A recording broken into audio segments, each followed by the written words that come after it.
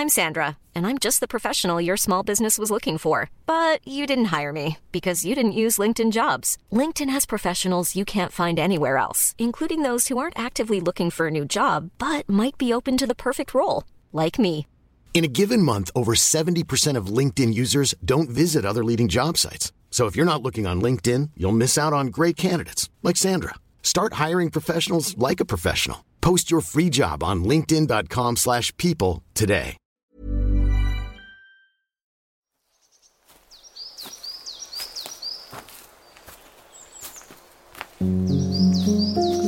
Hello and welcome to the Stompcast with me, Dr. Alex George.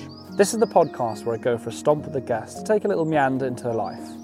I'm so excited to be speaking to Twice Sunday Times best-selling author and manifesting guru, Roxie Nafousi.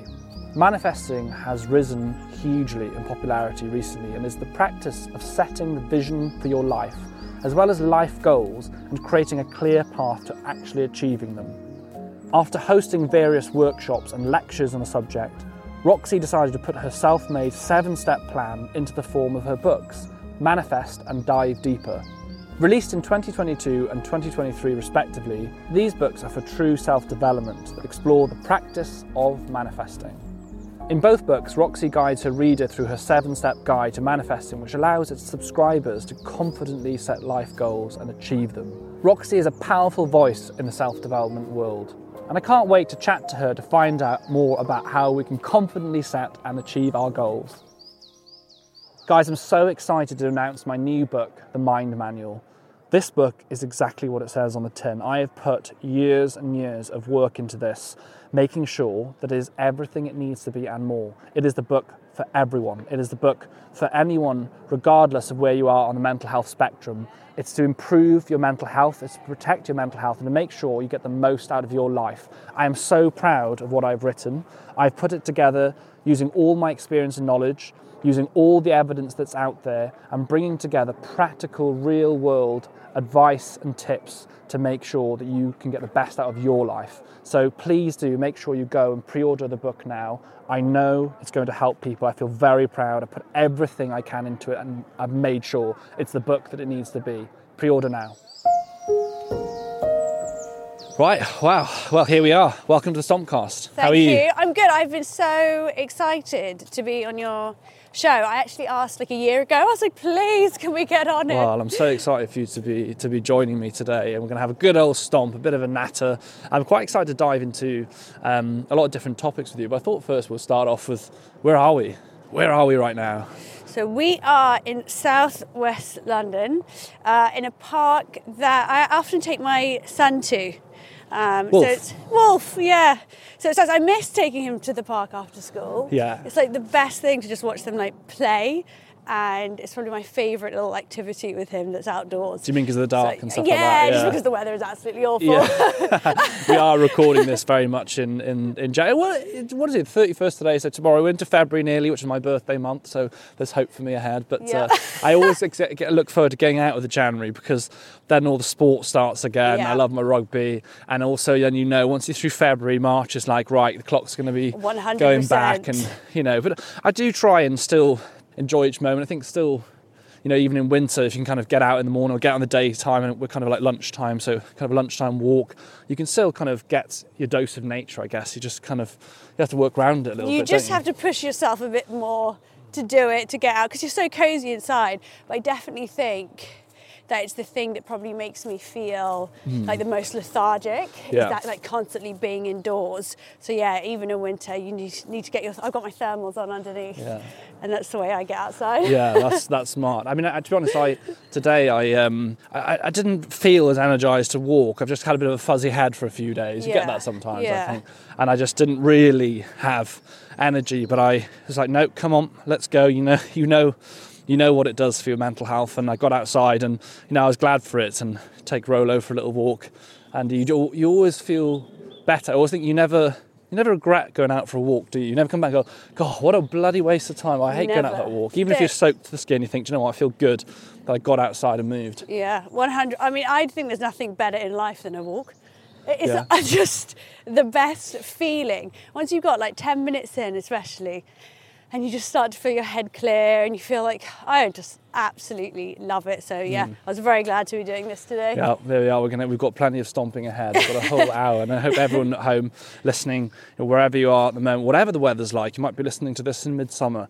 Get those boots on, or indeed the flip-flops if it is warm enough, and enjoy a good stomp. I think that's the beauty. Is it doesn't really matter unless you've got a hurricane outside, in which case please don't go out into the stomp.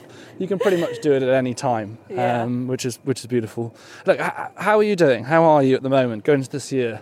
I'm good. I think it's really interesting that we're meeting today, because I just posted something on Instagram yesterday that I feel like I've just come out of this really rocky 2 months. My mental health it just really deteriorated, I would say. I fell into an episode of kind of anxiety, depression. I was just unbelievably burnt out. I lost all that kind of like joy and excitement. Just felt awful, crying a lot. I've suffered with BDD like my whole life, and it's not something I talk about much, but that really flared up in a big way. And it was just tough. And I feel like being in this kind of industry of like helping others and being of service to others, I noticed that at the beginning, when I started feeling it, I felt like I was letting people down in some way, or that I was an imposter, or, I put this pressure on myself that, oh my gosh, because I tried to lead by example. Yeah. And then I was like, no, actually, what's making me feel bad is not being honest about it. So I just, as I've always been actually in my whole career, I just really opened up to my community and was like, I'm having a really hard time. Yeah. And I know that I love when I hear people saying that. And, this is the truth. Even if you're manifesting, even if you're doing all the things and you've got all the tools, life is still going to throw curveballs at you. And, I lived my whole life up until a couple of years ago suffering from really severe depression and BDD and anxiety and addiction for 10 years. So it's not like I'm suddenly cured of everything. It's still going to flare up, but the recovery is quicker. I never get that sense of hopelessness that I used to get. So there's always optimism. So there's always that feeling of, I know this will pass. So the tools and manifestation and all these things absolutely help, but it doesn't mean that those times don't come at all. Yeah. But yeah, I'm feeling, it was like one day I woke up like 2 days ago and the cloud just lifted. Yeah. And I was like, oh, I just feel like grounded again. So yeah, I'm so happy to be saying that. Well, thank you for sharing it. And I think, as anyone listening would say, I think the real power in your voice and your ability to help others, I think, comes from a place of being authentic and being honest. And actually, you're absolutely right. A lot of the time, that discomfort within ourselves is that we're portraying. It might not even be about on a platform. You might be portraying to your family and your friends that you're absolutely fine, but internally you're not fine. And it's having to put that face on, and the energy that's required to pretend that you're fine. Yeah, is actually what's so exhausting. Of not just your energy, but also your sense of like, I am being true to who I am. And in many ways, it is those experiences of going into lows and coming out of them that gives you that, like I've been there and you have that like experience to share. For people that haven't heard of BDD, could you talk to us about what that is? Just so, people get some kind of understanding, obviously whatever you're comfortable to say. So BDD is body dysmorphia disorder, and it is this sort of very severe obsession with feeling as though you have like a deformity, or that you look, for me it's like, in my head I look like a hideous, repulsive monster. Nobody should look at me. And there are different, obviously like with anything, there's different extremities of it. So there are people who literally won't leave their house because they are so convinced that their face is deformed. And it is a form of OCD, so it's like obsessive compulsive thinking, like your thought loops, but also you can have like obsessive compulsive behaviours, such as like constant checking or excessive grooming or checking pictures or comparison. And it's one that I think that so many people suffer with but never talk about, because it gets confused with vanity. And that's a really good point. And this is something totally different. This isn't oh, I'm having a bad head, or I don't feel that good about myself, or I'm feeling a bit frumpy. It is a mental illness where you truly see something that isn't there, and you are so convinced that you are, that you're embarrassed that people have to look at you because it's that bad. And yeah, I think it's something that I still don't talk about a lot, because I think, I don't know, I'm still on that journey, and it's something that I think I still battle with. So I don't feel as like ready to talk about it as I do like addiction or depression or things like that. But yeah, it's a very real thing, and I think that in the future I definitely want to try and bring more awareness to it, because I do know how many people suffer from it and feel so ashamed to talk about it.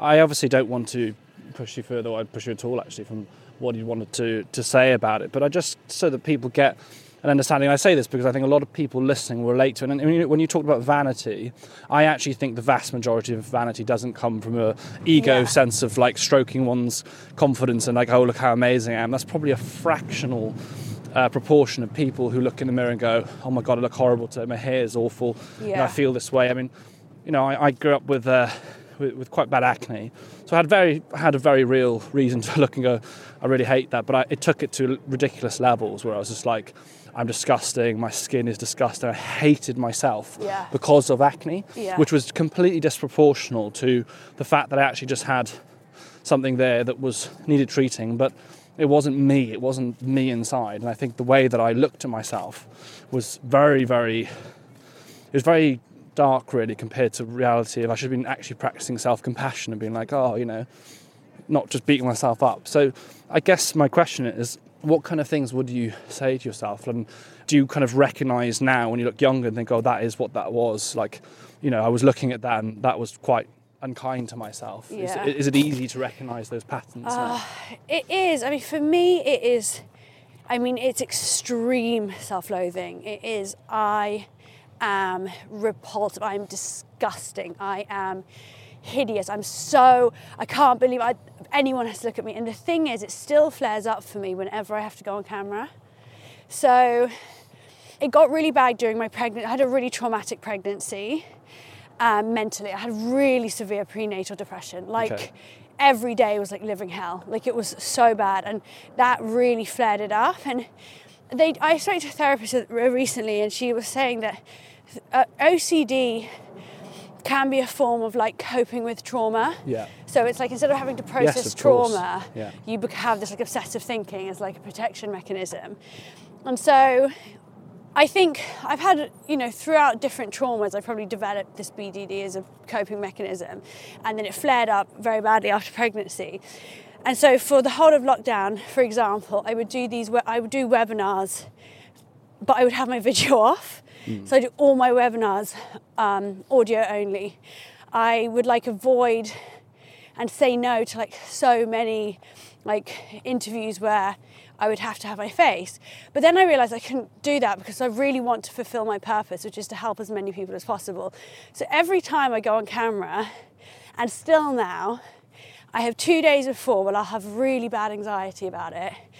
And for 24 hours after, I will be like, oh my God. Like, I went on Lorraine this summer. Yeah. I was so nervous, and afterwards I went home and I was like, I'm a monster, I'm not doing this, I can't do it anymore. I'm going to have a whole career behind the camera, I can't. And that's relatively recently.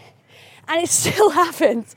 But I don't want my BDD to win. Yeah. So I keep putting myself in situations that make me feel uncomfortable because I know I get through them. And I'm working so hard at really overcoming this, but I refuse to let it win. And I know that really what needs healing is the trauma. So I started working with a new trauma specialist. She's incredible. And I'm like, I will not let this define me. And I really want to keep progressing in my career. And I will do whatever it takes. Well, thank you for sharing that, because I think it takes a lot of bravery to say those things. It's a lot to share, so thank you for that. And so with a lot of these issues, it's kind of like working out what has the trauma done here. I guess my anxiety and things like that became so much worse after my brother passed away, and I guess on the face of it, you're focused on, like, I'm worried about this I got on today, like I'm really worried about this talk, or I've got to go and do this meeting, or like my anxieties actually were mostly about very, very menial things. They were not about perhaps the bigger things. It was about the little things that really caused me a lot of stress and worry, and I'd worry about what people think, and not talking about like on the other side of a camera. I mean, like in my life, I was like, oh my God, what does my friend think of me, and all this kind of stuff. And it wasn't really that was the problem. It's kind of like that, your brain's way of pulling something in the present to be the issue. Yeah. It's interesting, isn't it? And I'm still digging into that now to kind of like go deeper to find out, like, where does that stuff come from? 100%. I mean, I talk about it in a much smaller scale in my second book, which is about healing the wound and not the symptom. And it's really understanding and starting that conversation with ourselves about every time we are triggered, which for me is just every time that we feel like angry, upset, resentful, bitter, jealous, it's not about the thing that is presenting itself. It is about a wound that's unhealed within us. Yeah. And it's really asking people to constantly say, okay, can you just start to get aware? You know, and self-awareness is everything within this like healing journey. It's just saying, okay, if you feel angry because you're husband or wife or girlfriend, whatever, says something to you, can you just take a moment to pause and just say, what is that hitting in me? Usually it's hitting something such as, they're going to abandon me, they don't love me anymore. And why do we feel or have this belief that we're not lovable or that we're going to be abandoned? And how can we actually start to focus our energy on healing those beliefs? And that's an ongoing journey.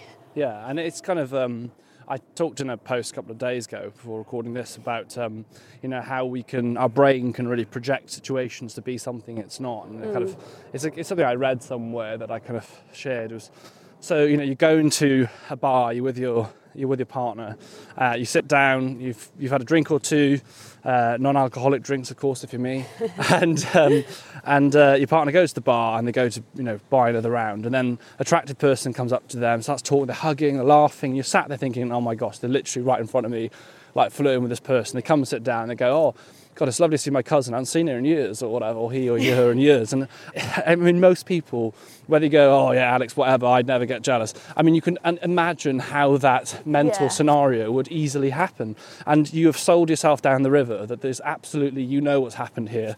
How dare they? You've right in front of me. How dare you? But it was not what you believed was the case. And you've got to question sometimes when your brain's telling you something, whatever the narrative is it just your thought projections? Are your thoughts real? I mean, one of the things I have found over the last few years most beneficial for my own happiness is just realising that your thoughts are not you. You and your thoughts are not the same. Yeah. They're just a projection of something, and half the time it's nonsense. It's the inner you you've got to listen to, not the kind of noise that comes into your brain. 100%. And so there's this thing I find often is that, and I'm sure everybody listening will relate to this, that imagine that you're going to ask someone for a favour, okay? And you're asking your friend for a favour, and then before you've asked them, in your head, you've already been like, well, what if they say no? And actually, I can't believe they're going to say no because I've done all these things for them. And you start getting really angry at this imagined scenario of someone not behaving the way you want to behave. And it's exactly the same thing. And you go and ask them, they go, no worries, mate, when can I do it? Today, now? Do you need your help now? And you're like, oh gosh, I'd already painted you out to be this difficult person. Exactly. And I think that people are constantly surprising us because of that. And what I really feel like I've understood, and that's helped me in the same way that understanding you are not your thoughts has helped you. I really understand that the lens that all of us are looking through is currently like murky, and it's murky because the lens we view the world is based on all our past experiences, all our traumas. We're not ever seeing things as they really are. We're seeing them based on, even how we're feeling that day, how we feel about ourselves. And so for me, this big part of healing and growth and self-awareness is about cleaning that lens. Yeah. And you clean the lens by healing all those wounds and all that, and then you start to see the world differently. I really like that analogy. I really love that one. I really want to talk to you about manifestation because I know it's something that is a big part of what you talk about. So let's pick that up in part 2 of the Stompcast. So well done to everyone that's done part 1. Whether you're going on to part 2 now or you're done for the day, You've done a great job. Come back and find out about manifestation and how it can change your life. See you soon.